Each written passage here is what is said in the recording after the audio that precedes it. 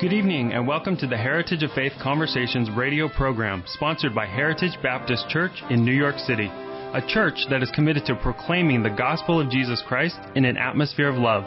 Please join us this hour as Pastor Matthew Recker opens the Word of God and then brings others, including you, into the conversation. Tonight, we'll seek to have a dialogue that will glorify God and will show how the Bible is relevant to everyday life. Our desire is to lead people to salvation in Christ and encourage believers in their spiritual growth. Join us and build up your own Heritage of Faith. Thank you for joining us for another episode of the Heritage of Faith Conversations radio program hosted by Pastor Matthew Recker. My name is Micah. I'm the ministry assistant at Heritage, and tonight we continue our series in the book of Romans, and we will be in chapter 3 this evening. If you would like to join in our conversation, or if you have questions or would like prayer, we have call screeners standing by, and they can be reached at 929-333-3739. Pastor Matt, we did get a question from a radio listener named Oscar a couple of weeks back, and we didn't get to it, but he had a question that actually a lot of people ask, two-part question. He wanted to know if someone can lose their salvation, and he also asked if we are saved by works or by grace. Okay, it's a great question. Obviously, it's an eternal question, and we cannot lose our salvation once we are truly born of God. So that's the if we are truly born of God.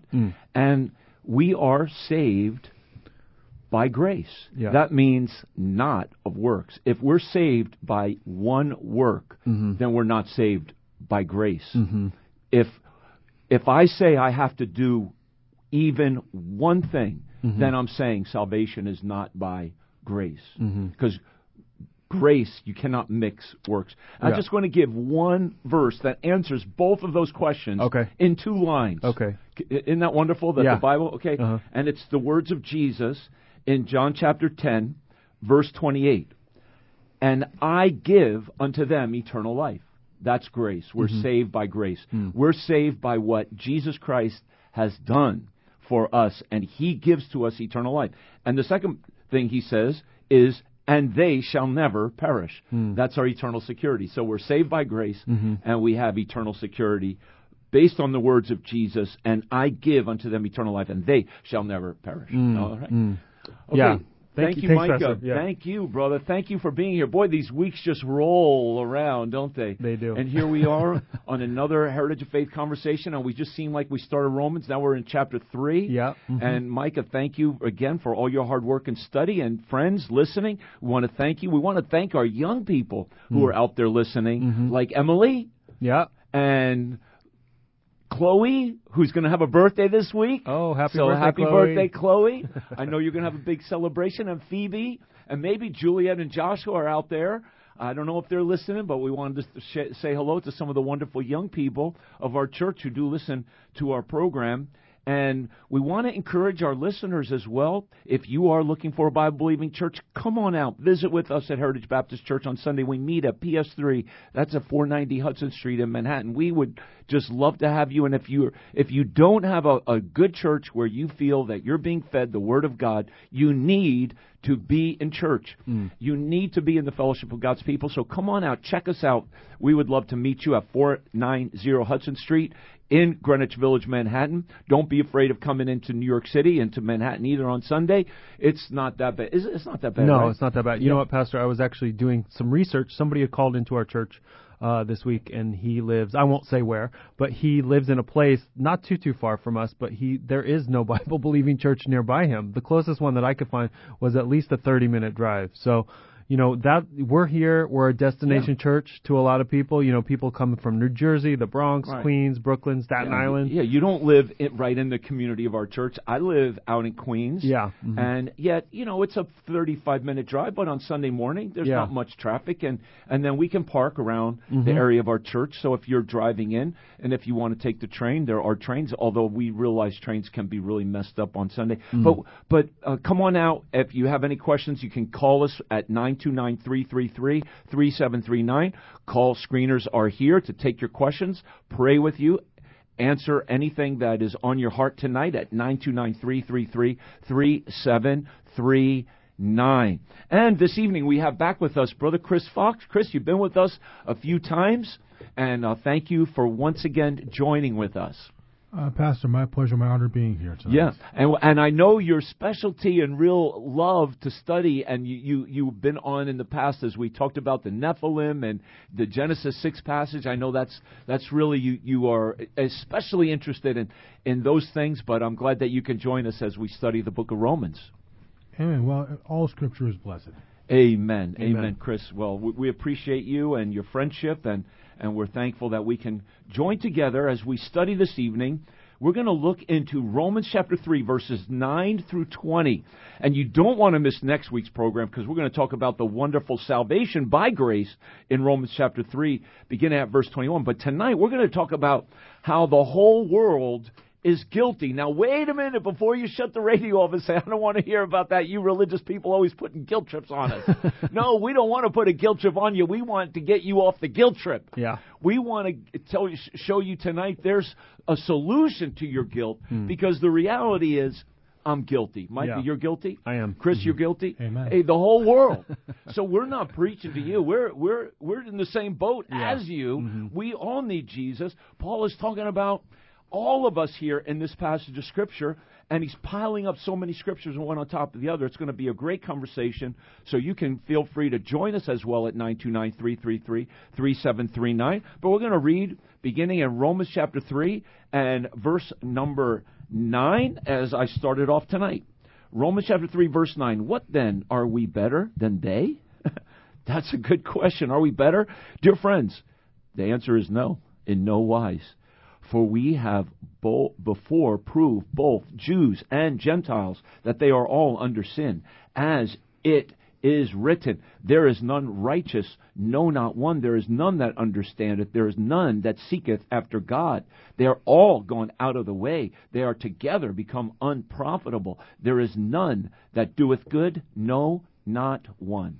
Their throat is an open sepulchre.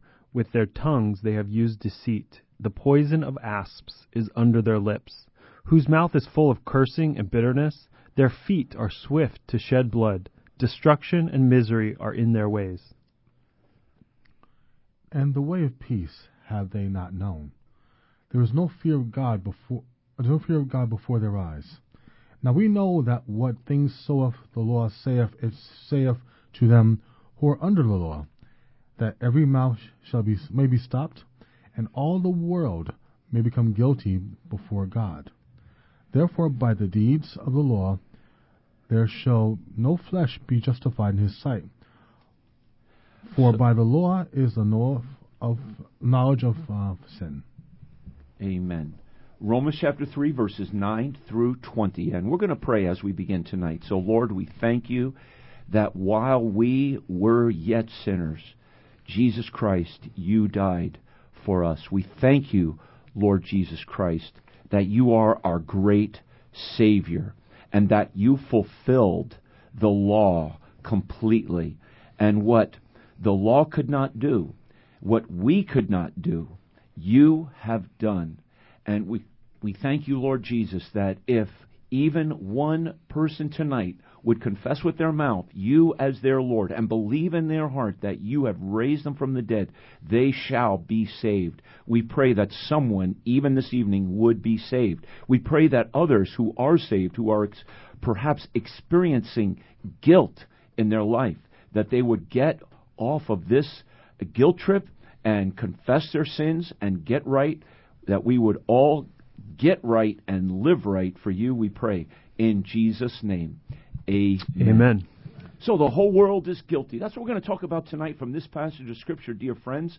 And we, as I've already said, want to see God deliver you from the guilt of sin, and it's through Jesus Christ. And we've all, when we talk about guilt, this is something that we can all relate to. So why don't we just, even ourselves, give examples of how we've experienced guilt and what we did with it. So, Brother Chris, you start us off on your guilt experience. Well, I can tell you this much. I work for the Transportation Agency, New York City, MTA, Metro North. And in my capacity as a supervisor of different personnel There have been times when I have been in a very frustrating situation and therefore projected said frustration unfairly upon those I work with. And in recognition of this, because sometimes you be a little stubborn, at first it's easy to brush off and say, well, they'll get over it, or, well, it's the nature of what we do. Then I have to realize it may be the nature of the world, but it's not the nature of what Christ preached. It's not the nature of what we're supposed to be as Christians, to be an example of His Word. And I have to take it upon myself to humble myself to approach that individual I may have offended and apologize. Because just because I may be in a position of authority does not mean I'm in a position of superiority. There's a difference. Yes, yeah.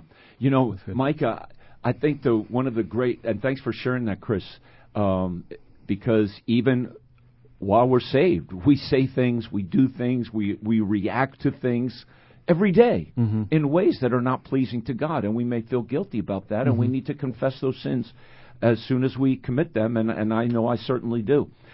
There's a phrase in the Bible that really, to me, summarizes the guilt trip, and it's when Moses went out to look at his Hebrew brethren, and it says before he smote that Egyptian, it says he looked this way and that way. He looked this way and that way. So when somebody looks this way and that way before doing something, you know they know they're guilty. Yeah. So, dear friend, are you living your life looking this way and that?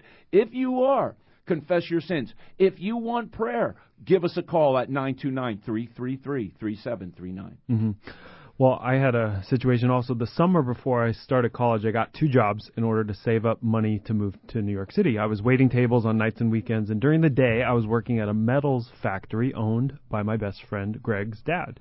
The job at the factory was what the human resources person described as cushy, because it didn't have all that much work to do. Basically, I just kept things clean and orderly as necessary, but actually for me, having almost nothing to do was a problem. I felt bad getting paid when I wasn't doing much work, and after about a month or so, I couldn't take it, so I abruptly quit and picked up more shifts at the restaurant instead. But when I quit, I didn't do it the right way. I didn't give notice. I basically told my friend to tell his dad that I wasn't coming back instead of telling his dad myself.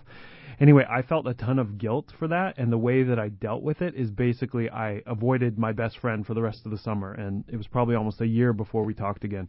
You know, I'm still friends with Greg today. It's 26 years later, but we've never been as close as we were before that, and I dealt with something in a really immature way. Yeah. You know, when I think of guilt, I remember when I was a paper boy for a weekly newspaper, and I would deliver the paper into this pharmacy. And I had a paper bag, and the papers were in, you know, the typical standard like paper bag. And I would walk down the aisle, and I would steal. I would steal magic markers, especially, and I would put those magic markers like in the bag. And when I first started doing this, I was petrified, and I was looking this way and that way, you know. And when I got out of that store, I was like looking behind me. I mean, I was just a mess, and I was certain I was caught, and I was, even not by man at that point, but I knew that God was watching me. And you know how I dealt with that guilt though back then? I kept stealing, so that I got over the guilt. You seared your conscience. And I seared my conscience.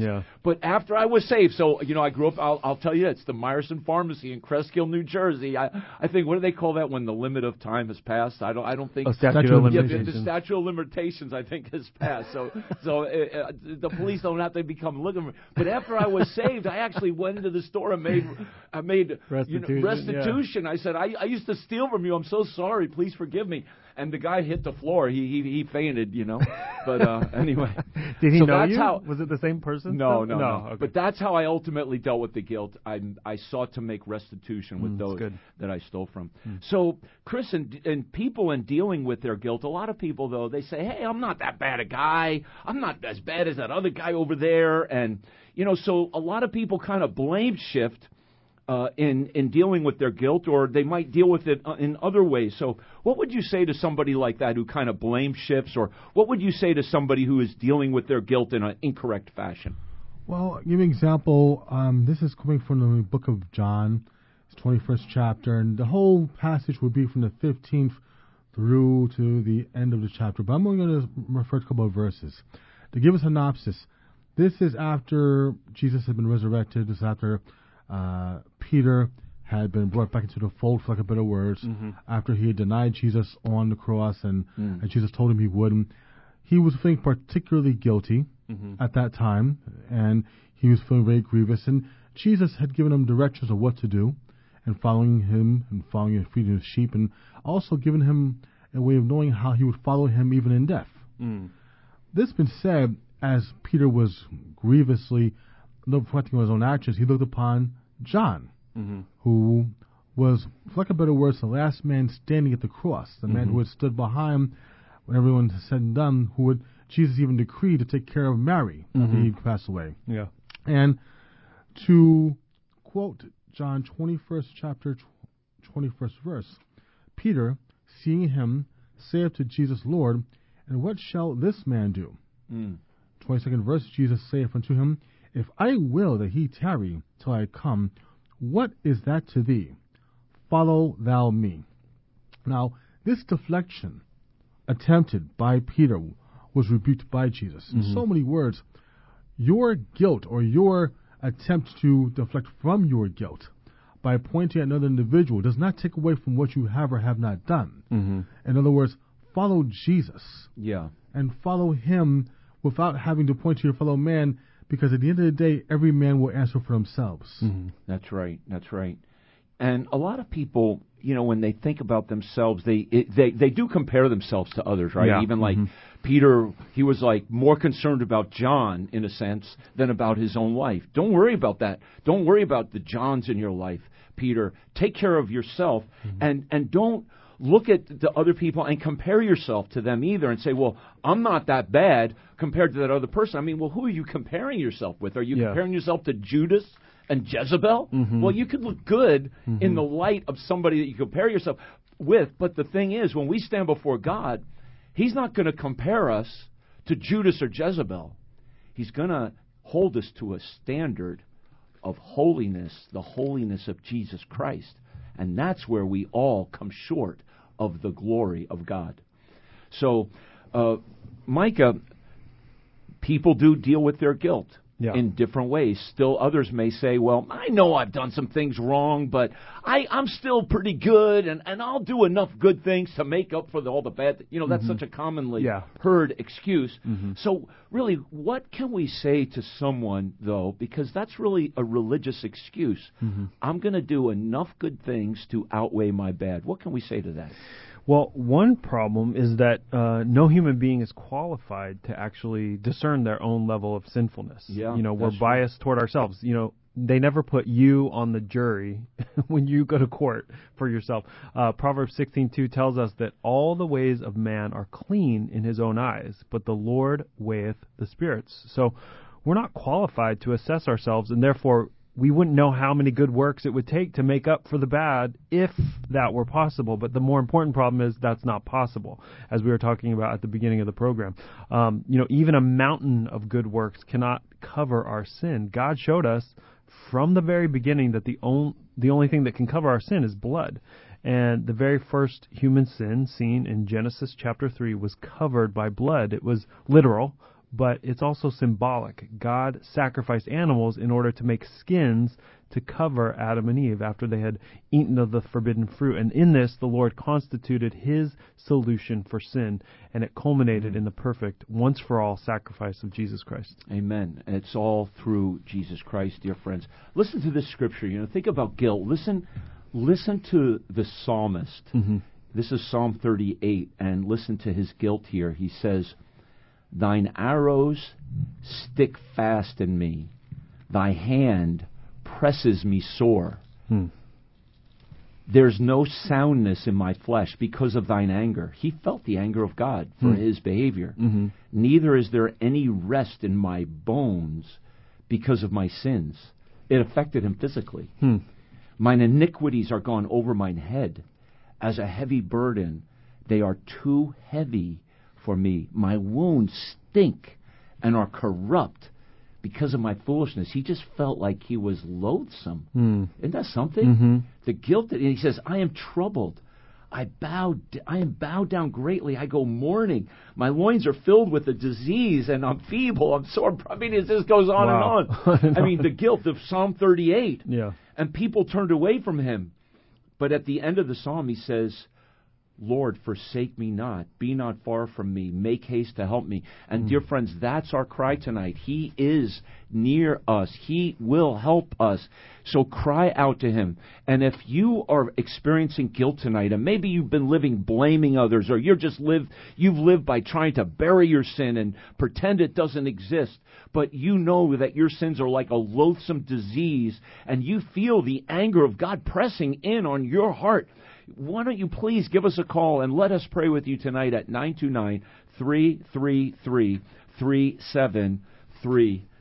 Yeah, and Pastor, it's interesting that you just read that psalm and you talked about this physical reaction for guilt, because somebody came up to me today, actually, after the service, and they put their hand on their chest almost like they were being stabbed in the chest listening to the service, but she was saying it in a good way, that she had been convicted of her sin. So there is a difference. You know, you can be living in guilt, you know, that does feel like that physical pain that David described, or you can feel conviction of sin, which then should automatically, if you're a Christian, should lead you back to the cross and to confess your sin to God and live better afterward. Yes, amen, amen.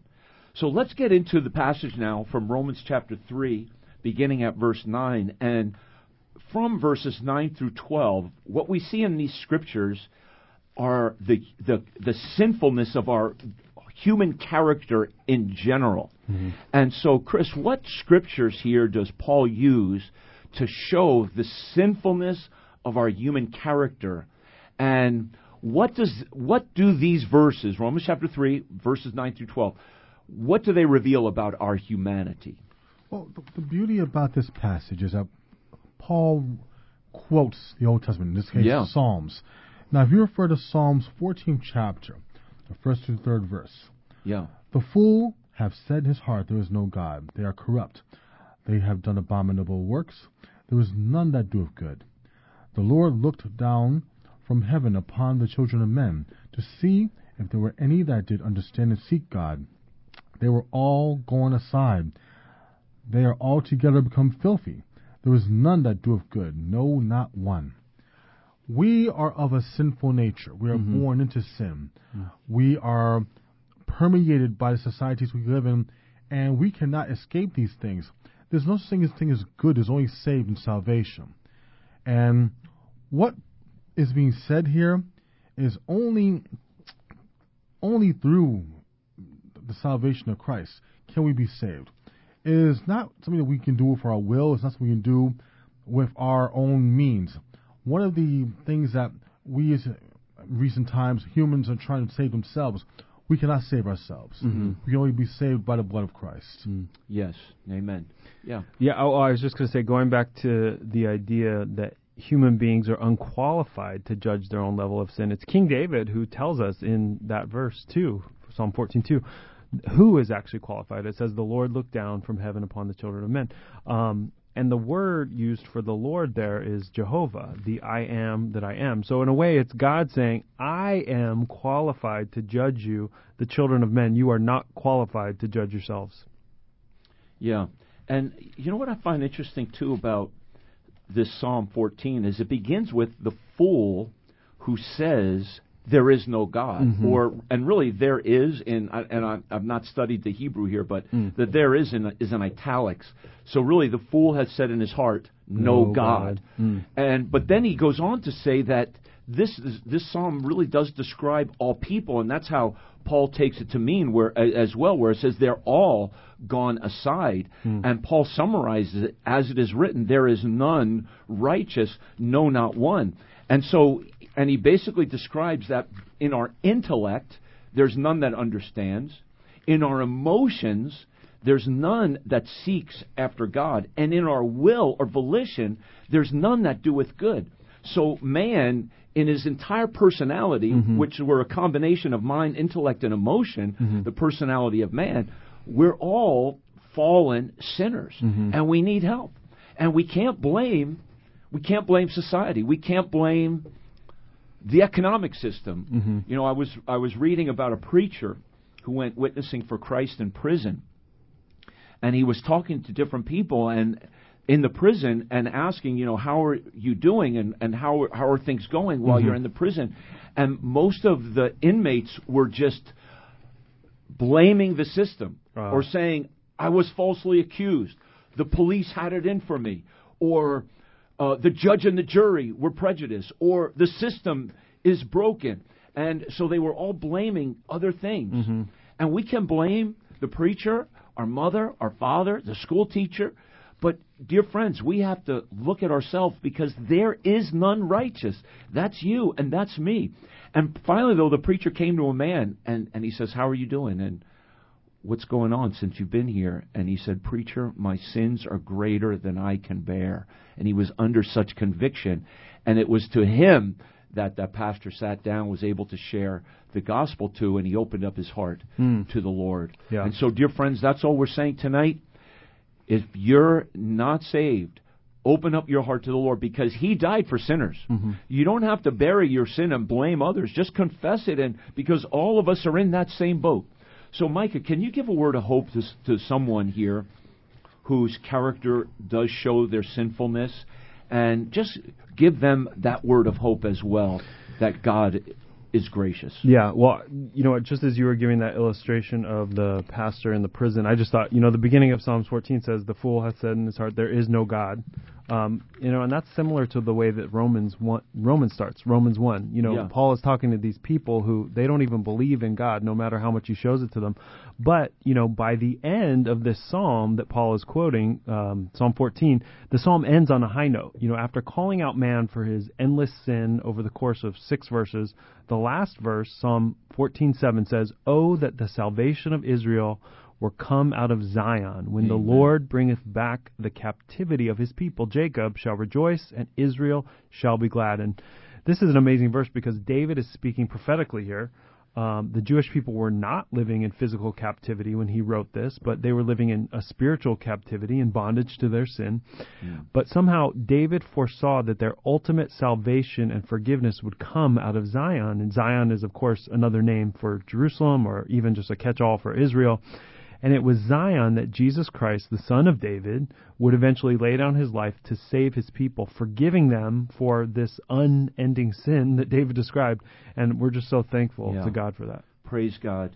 And dear friends, the good news is Jesus hath done all things well.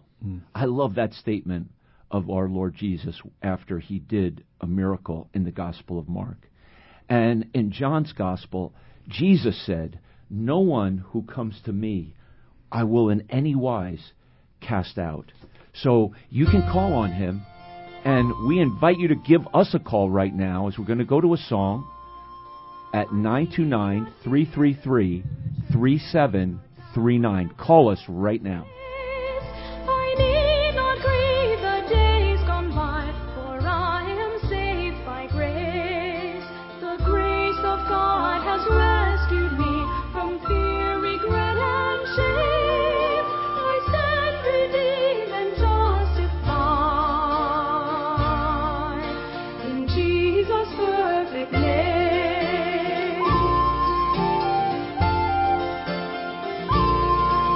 I need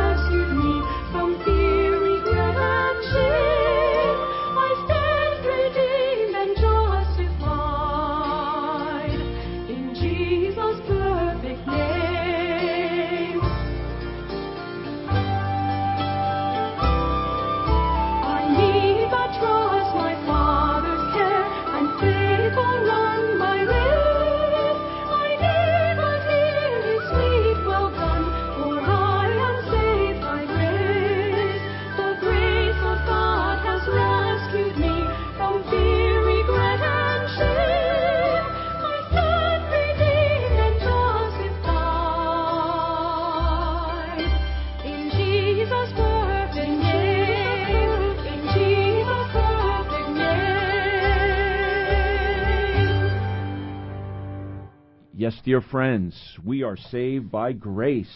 And Jesus loves you tonight. And He is so kind. And He is so merciful.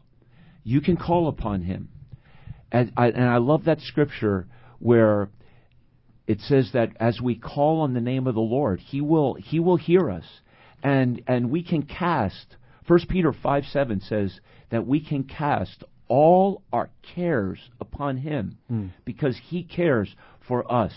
And so even though the whole world is guilty, and we've been talking about in Romans chapter 3, verses 9 through 11, that the world is guilty in their conduct. And now next we move how the whole world is guilty in our human conversation, not only our conduct, but in our conversation. So Micah, in Romans chapter 3, beginning at verse 13, Paul piles up verses from the Old Testament again to show the sinfulness of our human, now this is going to surprise people, our human conversation. Yeah. I mean, don't we constantly just hear filthy conversation, right? So what parts of our speech does Paul talk about, and why don't you talk to this? Sure. Paul goes back to the Psalms here, describing man's wicked conversation with three separate references. So the first one, Paul is quoting Psalm chapter 5, verse 9 and verse 13 when he says, their throat is an open sepulcher. And the idea here is that the words inside man's mouth are like a rotting corpse. Such a beautiful illustration. The Jewish people knew that touching a dead body would make them unclean. And so Paul is saying that man's throat contains something just as unclean. But unlike a tomb, which would be tightly sealed, man's mouth is open, so the corpse can actually corrupt anything that comes near it. That is like so graphic. It's so graphic, to think that I said beautiful, I meant graphic. That our throat is like an open grave with an unclean body in it, stinking. Yeah. I mean, it's true though. So I guess that true. throat that's unclean. They didn't use our Listerine either. No, I mean, it stinks. No. Yeah. So the second psalm Paul quotes is Psalm 140, verse 3, when he says, with their tongues they have used deceit. The poison of asps is under their lips. So in writing this, Paul is illustrating that deceitful words of man can be just as deadly, actually, as venom of snakes. And then the third psalm referenced here is Psalm 10, verse 7, when Paul says, whose mouth is full of cursing and bitterness. So all in all, Paul uses the words of the psalmist to describe how the wickedness of man is revealed through his speech, and the words in his mouth indicate the state of man's soul. And I was just being a little bit facetious, obviously talking about Listerine, but Listerine is not going to clean up a person's tongue. Only the blood of Jesus Christ can and will.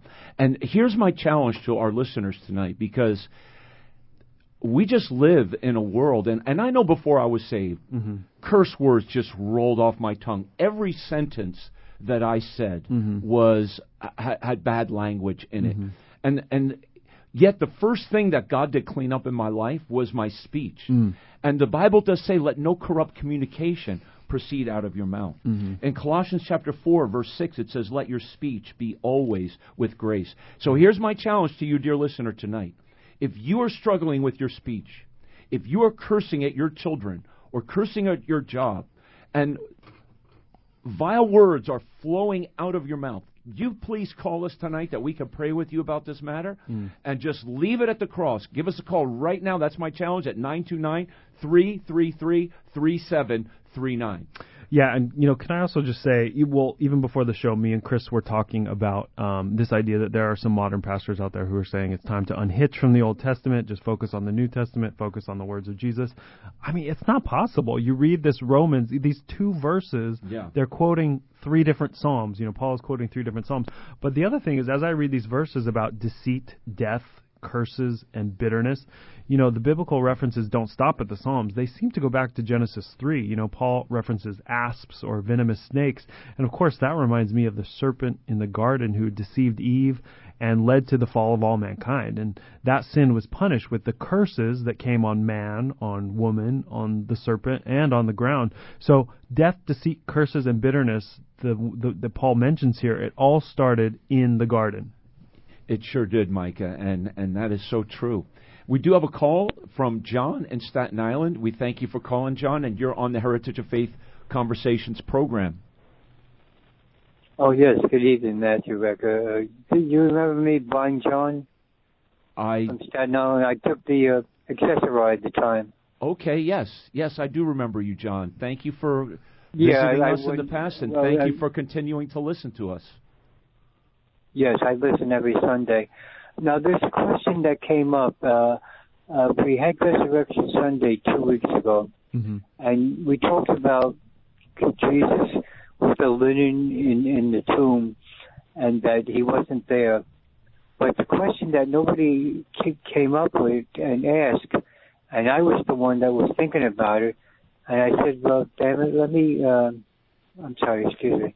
I said, let me call and bring the subject up. And the subject is the Shroud of Turin. Yeah, sure. Thank you for asking about that. And actually, Micah is very interested in the Shroud of Turin, and he's well equipped to answer this question that you have. Yeah, John, do you have a specific question about it, or you just want to talk a little bit about the Shroud of Turin? No, what I want to know is they have the face of Jesus supposedly on this cloth. Yeah. So I don't understand. If the linen was all folded in the tomb, how did we get this shroud? How did we get it? Well, we talked a little bit last week about how, I've heard scientists talk about the Shroud of Turin, and they basically say that the image on the shroud, it's scientifically they cannot recreate it. So it had to be a miracle. It had to be almost like a nuclear event that caused the image on the shroud.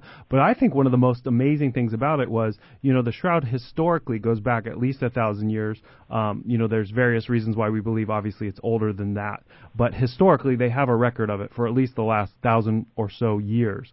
But it wasn't until photography was invented in the 1800s where they took a photograph of the shroud, and the negative, where the light parts were dark and the dark parts were light, showed the image of the man even more clearly. So the idea that they created this thing, supposedly created it 1,000 years ago, but then the image of the man actually really comes to life in the negative of the shroud, it showed what this man who was crucified, at least, who the man was definitely crucified. He had the nail prints, he had the scar on his side, he had the crown of thorns, the blood on his head. The image of the man actually came to life in the negative, which they couldn't have predicted 1,000 years ago. They couldn't have predicted photography. So to me, I've done a ton of research on it. I believe it's real, but we don't know for sure.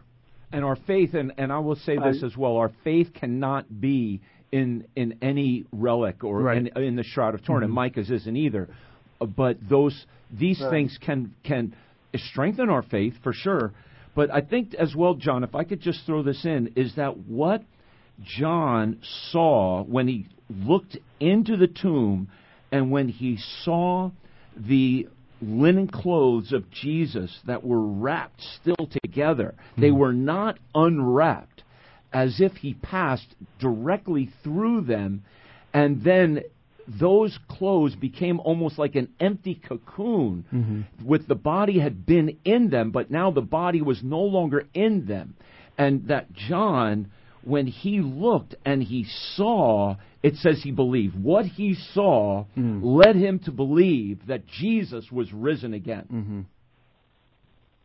Okay? All right, John, thank you so much. So we're going to have to move call. on. But thanks, John. Thanks so much for the call. And let's continue this conversation. We are going to go down to Romans chapter... we want to... Chris, we got to your follow-up here. So we're talking about speech, and there is so much corrupt speech today in our world, in the Internet, in blogs, on television, on the radio, and as you walk down the street, right? So, Chris, can you give a word of hope how God can deliver us from our sinful speech? Well, certainly, Pastor, because one of the things is, although there's much condemnation within the Psalms that Paul quotes, there's also salvation in the end of the grace. Now, if you look at Psalms 5th chapter, 11th verse, but let all those that put their trust in thee rejoice. Yes. Let them ever shout for joy, because thou defendest them. Let them also that love thy name be joyful in thee. This is one more example that we are not here to save ourselves, but once we place our salvation in Jesus, once we place our faith within the Most High to save us, we are in essence saved. We can also look at Psalm 140th chapter and the last verse, the 13th verse. Surely the righteous shall give thanks unto thy name, the upright shall dwell in thy presence. Once we are saved, once we are given salvation, we are in essence freed from our own iniquity, freed from our own filth. That's right. And we put off that corrupt speech, and we put on godly speech of giving thanks to the Lord. So we do have another call tonight, and our phone lines are open if you want to join the conversation at 929-333-3739. But we're going to go to Joe. Thank you for calling, Joe, out there in Medford, for listening. And now you're on the Heritage of Faith Conversations. Yes, appreciate it. Appreciate the show. Awesome.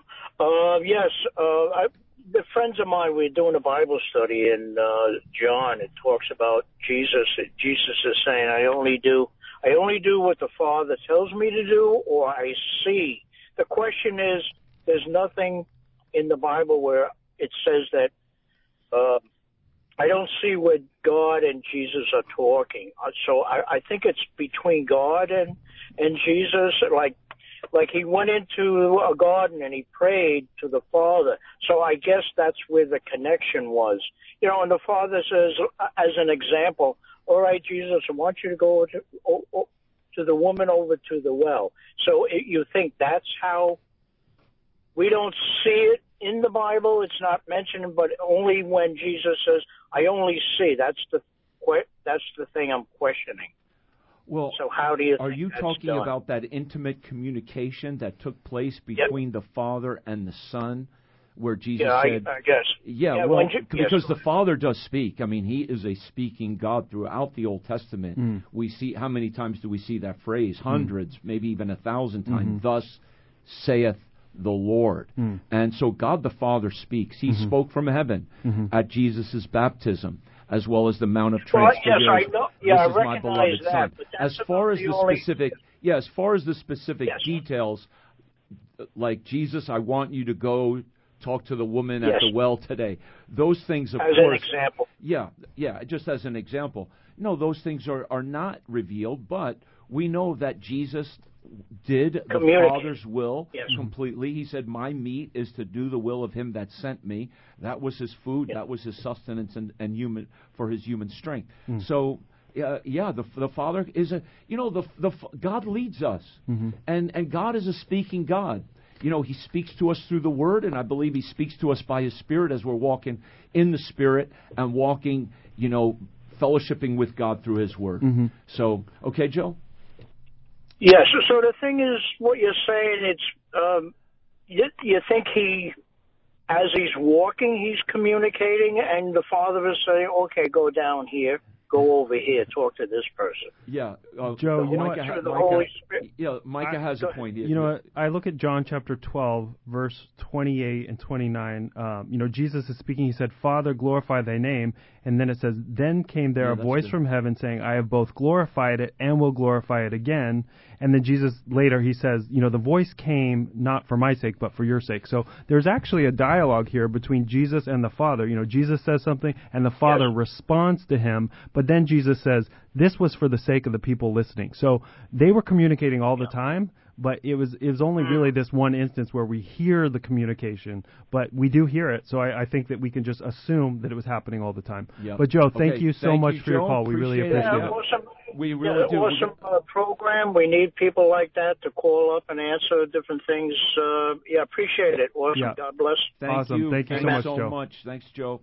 So we talked about our human conversation. We talked about our human character is sinful. Now we're going to talk about human conduct, showing our sinfulness in Romans. We're in Romans chapter 3, where Paul is underscoring and concluding. Really, these verses, he's concluding the first major section of the book of Romans, isn't he?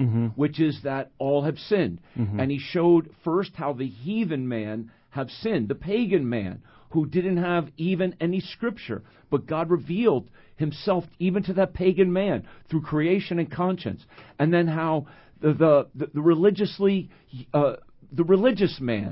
is a sinner, and then the Hebrew man with the law, the Jew, is a sinner. So he's concluding that Jew and Gentile have all sinned in this passage. And after this, he's going to move to the second major thrust of Romans, which is salvation. So this is a very important concluding passage here. And so we're going to talk, Chris, here about how human conduct, our conduct, shows our sin. So let's talk about how Paul illustrates our sinful behavior and what scripture he uses in this passage.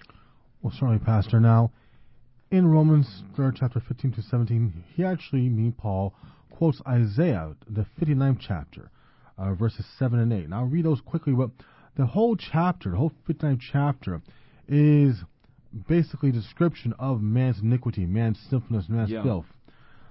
So, 59, verse 7. Their feet run to evil, and they make haste to shed innocent blood. Their thoughts are thoughts of iniquity. Wasting and destruction are in their paths. The way of peace they know not. There is no judgment in their goings. They have made them crooked paths. Whosoever goeth therein shall not know peace. Now, that's the description of behavior. In terms of portions of the body, the 59th chapter, 3rd verse. For your hands are defiled with blood, and your fingers with iniquity. Your lips have spoken lies. Your tongue have muttered perversiveness. It is saying in so many words. It is through our speech. It is through our patterns of communication. It is through the blood in our hands. It is also through our actions that we are guilty of sin as a species, as all. There is not one that is righteous without the blood of Jesus. Even within the 5th verse, they hatch cockatrices' eggs. Now, cockatrice is basically a form of serpent from ancient times. And weave a spider's web. He that eateth of their eggs dieth, and that which is crushed breaketh out into a viper. This is description of serpents, of spiders, of arachnids, of vipers. We are being compared to the lowliest of animals. So many words. Yeah. I mean, often to sheep, but now to poisonous snakes and spiders and, unclean things. And it seems, and this is awful, and I pray that it wouldn't happen, but it just seems there are these constant mass murders in our nation. And something that they always ask is, well, what was the motive behind, and sometimes manifestos are left behind, and sometimes these things are not even revealed, and that's all political, and I'm not going to get into the political realm.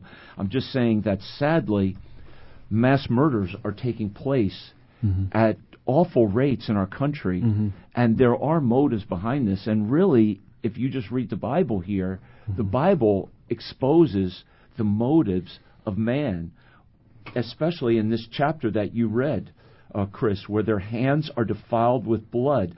And the ultimate motive is that people are separated from God. It says your iniquities have separated between you and your God. People have no hope, and they're experiencing that separation from God, and they're acting out in destructive ways. So, Micah, could you add a word to this and give a word of hope? Well, I just think that, as Paul and Isaiah, what they're doing here is they're just exposing human nature in a fallen world. Murder started right away. As soon as a man was born of a woman, he murdered his brother. So in one way we look around at the world, we're shocked by the increase of wickedness, but it's not as if modern man invented sin. So when we get to the end of Isaiah 59, we see that there is hope in the fact that God, at the beginning of Isaiah 59, actually, there's actually hope, because it says that, our sin has separated us from God. So in one sense, that gives us the responsibility. So if we're able to get rid of our iniquity, so to speak, we can bring back that intimacy with God. But also, we know that not even that is possible without God's help. So toward the end of Isaiah 59, God says that he sees no man of righteousness and no intercessor. So then God himself will need to send that intercessor. And Isaiah describes this figure as one clothed in righteousness, salvation, and zeal, who will bring true justice and vengeance. And, we know who that is. It's Jesus. Paul knew who it was, and it's the Savior, Jesus Christ. And dear friend, just listen to these words. Destruction and misery are in their ways. Are you living a life of destruction? That speaks of brokenness, of complete ruin or misery. That speaks of hardship. Are you living a life of brokenness and hardship? And Isaiah chapter 60, verse 18 speaks of this similar type of, or verse 8 speaks of this similar types of phraseology of destruction and wasting. And if that's your experience, call upon the Lord, because there is a great intercessor. His name is Jesus Christ. He is in heaven right now, waiting for you to call upon Him and ask Him to deliver you.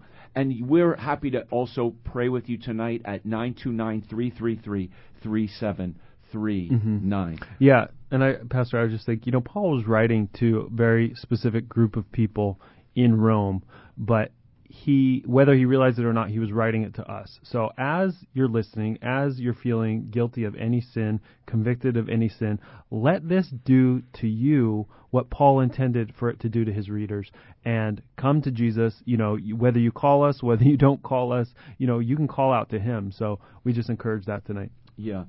So, Michael, we're going to be wrapping this up, and we see not only in our character and in our conversation and in our conduct we're sinners, but in the last section here in verses 19 and 20, we see that God's commandments are written to show us our sin. And I do love this, and I just want to quote a piece of that where it says, the law of God should stop our mouth from justifying ourselves and from minimizing our sin.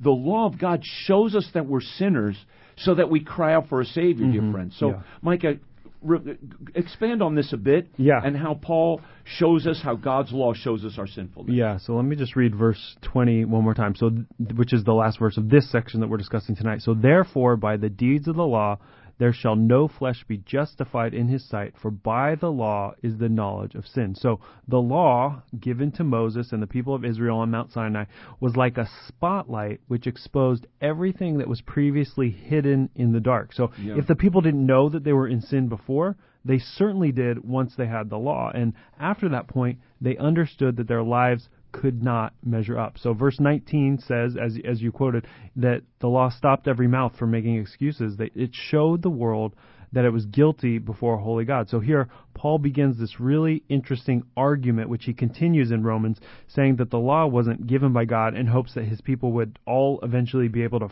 follow it perfectly. No, but it was to expose their absolute need for His supernatural rescue. Yeah. And dear friends, we're going to get more into this, and what we want you to do is join us next Sunday, because we're going to continue this study in Romans and talk about the free salvation that we, through Jesus Christ, are justified freely, apart from any work of the law, that Jesus Christ paid it all for us, and He is our hope. And so you see, the law of God and the whole matter of sin isn't just to make you feel bad about yourself, but it's to lead you to Christ. It's to wake you up to say, I need help and I need forgiveness, because yes, all have sinned and come short of the glory of God, and there is none righteous. Sin is a great evil. Sin brings ruin and misery and hardship and destruction, dear friends. And God has a way, however, for you to be delivered. So I'm going to ask you this question as we conclude tonight. How can an infinitely holy God allow an entirely sinful man be thoroughly right with Him in a perfectly just means or method?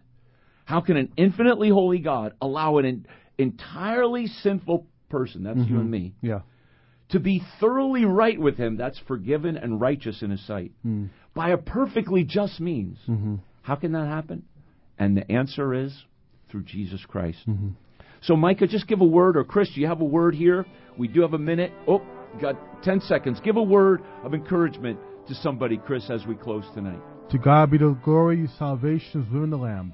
Amen. Thank you, Micah. Yeah, let this chapter in Romans, let the law of Moses, whatever it is, let it expose your need for the Savior, because it did for me, it did for Pastor, it did for Chris, and it can for you as well, friends. And dear friend, people are looking to modern-day psychiatry, they're looking to medicine, they're looking to medications, they're looking for all different kind of woke ideology, but look to Jesus. Look to Jesus Christ, as Chris just said, the Lamb of God, who takes away the sin of the world. He loves you. Good night.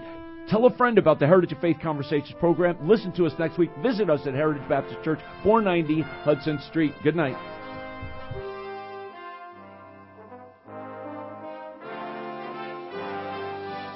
Thank you for tuning in to the Heritage of Faith Conversations radio program. To find out more about Heritage Baptist Church and our service times and locations, visit our website at hbcnyc.org. We stream multiple services online each week, including 11 a.m. Sunday mornings and 7:15 p.m. Wednesday nights.